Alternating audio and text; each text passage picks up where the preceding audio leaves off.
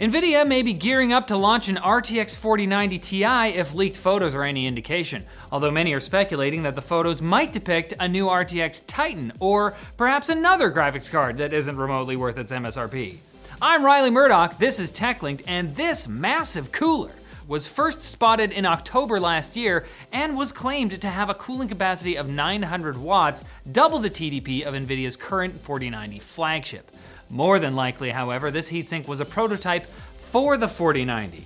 GeForce RTX is written on it, whereas Titan cards normally say Titan as a way to differentiate between a card bought by a normal person and a card bought by someone continually looking for something to fill the endless void in their soul. Use money to smother the sadness. It is a money-shaped hole. Other evidence from this being a 4090 prototype is that the heatsink says RTX 4090 on it, which is it's pretty cut and dry. But here's the thing, if you're one of the many that thinks the 4080 should have been the 4070 Ti when it came out, or that the upcoming 4060 should have been a 4050, it's possible that the best bang for the buck 4090 might have also gotten a downgrade during development, and this heatsink will end up on a future 4090 Ti. We can't know, which is why we said the word might about 20 times in this story. Don't do the math. Speaking of the upcoming 4060, leaked 3D Mark tests for the card show a 23% performance improvement over the 3060 12GB version, so there's actually a chance this card could be a good deal. AMD and their partners seem to think so, since multiple Radeon RX 7600 models have been discounted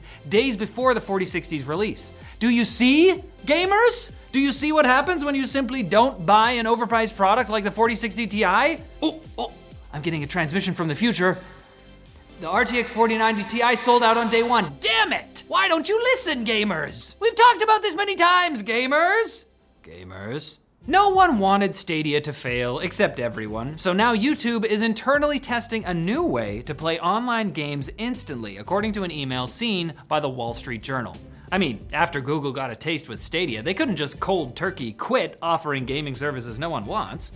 Their newest alleged foray is called Playables, and will make online games instantly playable within YouTube's website and apps, which sounds less like the next big thing in gaming and more like 2008, when your Facebook was flooded by requests from every one of your casual acquaintances to help them grow corn. I didn't help anyone. The only game mentioned in the email is Stack Bounce, in which players aim to smash layers of bricks with a bouncing ball. Sounds like my kind of Friday night, you know what I mean? While both The Verge and Polygon think it sounds like a clone of the popular Atari game Breakout, I used a radical new journalistic technique called Googling to find Stack Bounce, and it seems to be the game you see in every mobile game ad that doesn't feature Pedro Pascal. I wish. His are the best.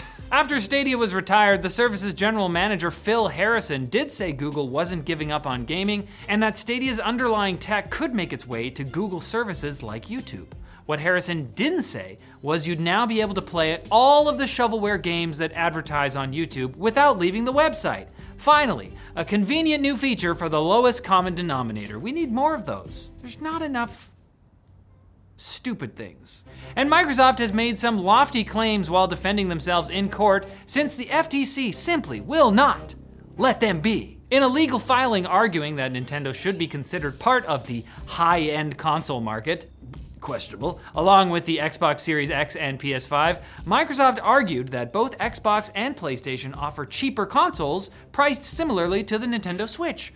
Microsoft brings up the Xbox Series S and the PS5 Digital Edition, while also saying Sony is expected to release a PlayStation 5 Slim later this year at a $400 price point.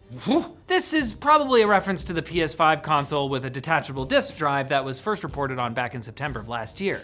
It's so kind of Microsoft to help their rival Sony announce their products.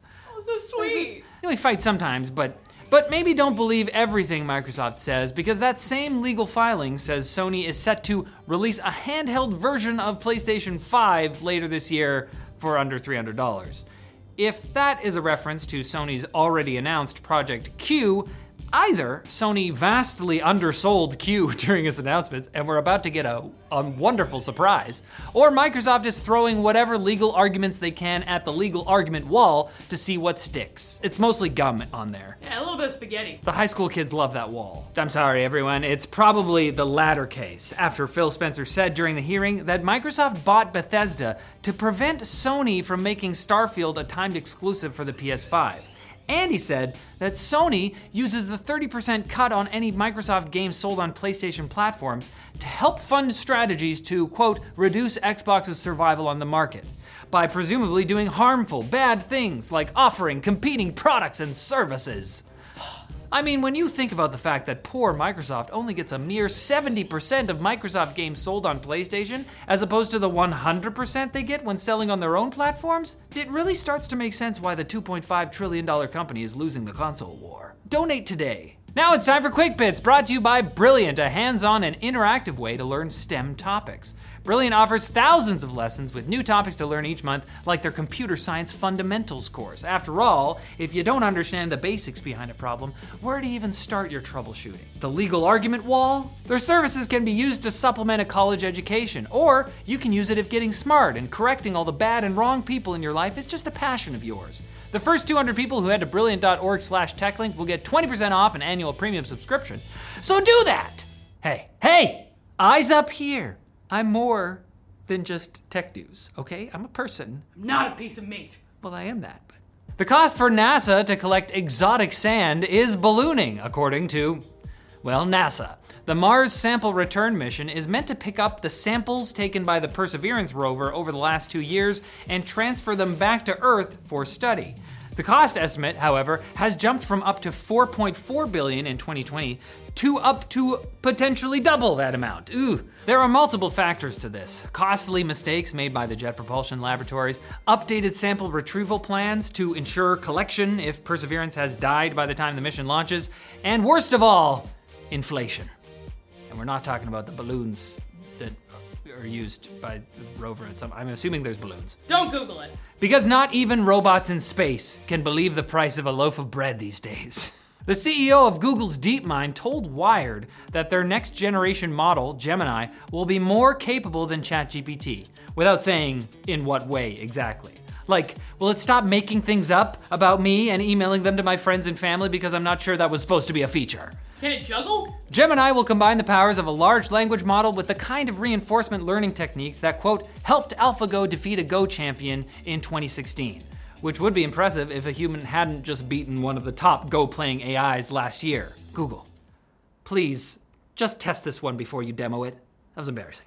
Meta has launched a new Meta Quest Plus subscription service, joining the exclusive ranks of PlayStation Plus, Apple TV/fitness/other things Plus, Disney Plus, and many, many more. The word plus, basic math's way of saying this, but more so. For $7.99, subscribers will receive 2 games every month, 2 specific titles that Meta chooses for you. July's titles are rhythm game / first-person shooter Pistol Whip and video game about playing a video game Pixel Ripped 1995.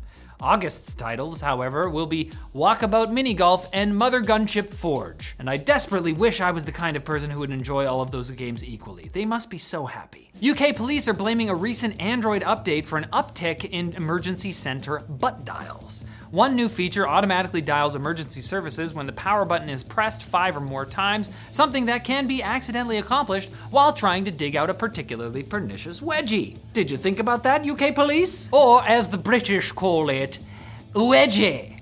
But in the accent like that. Wedgie. Wedgie. The feature was already available on Pixel phones, but there's been a major increase in British butt cheeks unknowingly dialing 999 now that the feature is available on all Android devices. A Google spokesperson said that device manufacturers will address this issue shortly, and that users that continue to experience this issue should switch emergency SOS off for the next couple of days. So if you're looking to commit a crime somewhere in Britain in the near future, here's your chance. Arson, arson, arson. And Amazon is recruiting small businesses to help deliver packages throughout the US, including coffee shops, clothing stores, and florists, because that's what your local grocer / bookstore / U-Haul depot needs. Another side hustle. These are intended to be last mile delivery outposts, which receive packages from larger distribution centers and drop them off at customers' doors. Amazon didn't say exactly how much it will pay per package, but they did say that they expect partnering businesses to make around $27,000 a year, delivering an average of 30 packages a day. So, with the power of grade school math, we can determine that they will be paying around $2.50 a package. The other option available to them was to raise delivery driver wages in order to attract more delivery drivers instead of paying random florists to deliver packages. But honestly, I see where they're coming from. It's a hard situation. And I'll see where you're coming from if you come back for another episode of Tech Linked on Wednesday. How will I see where you're coming from? I'm a really good hacker. Okay, I can hack stuff. I'm big into hacking.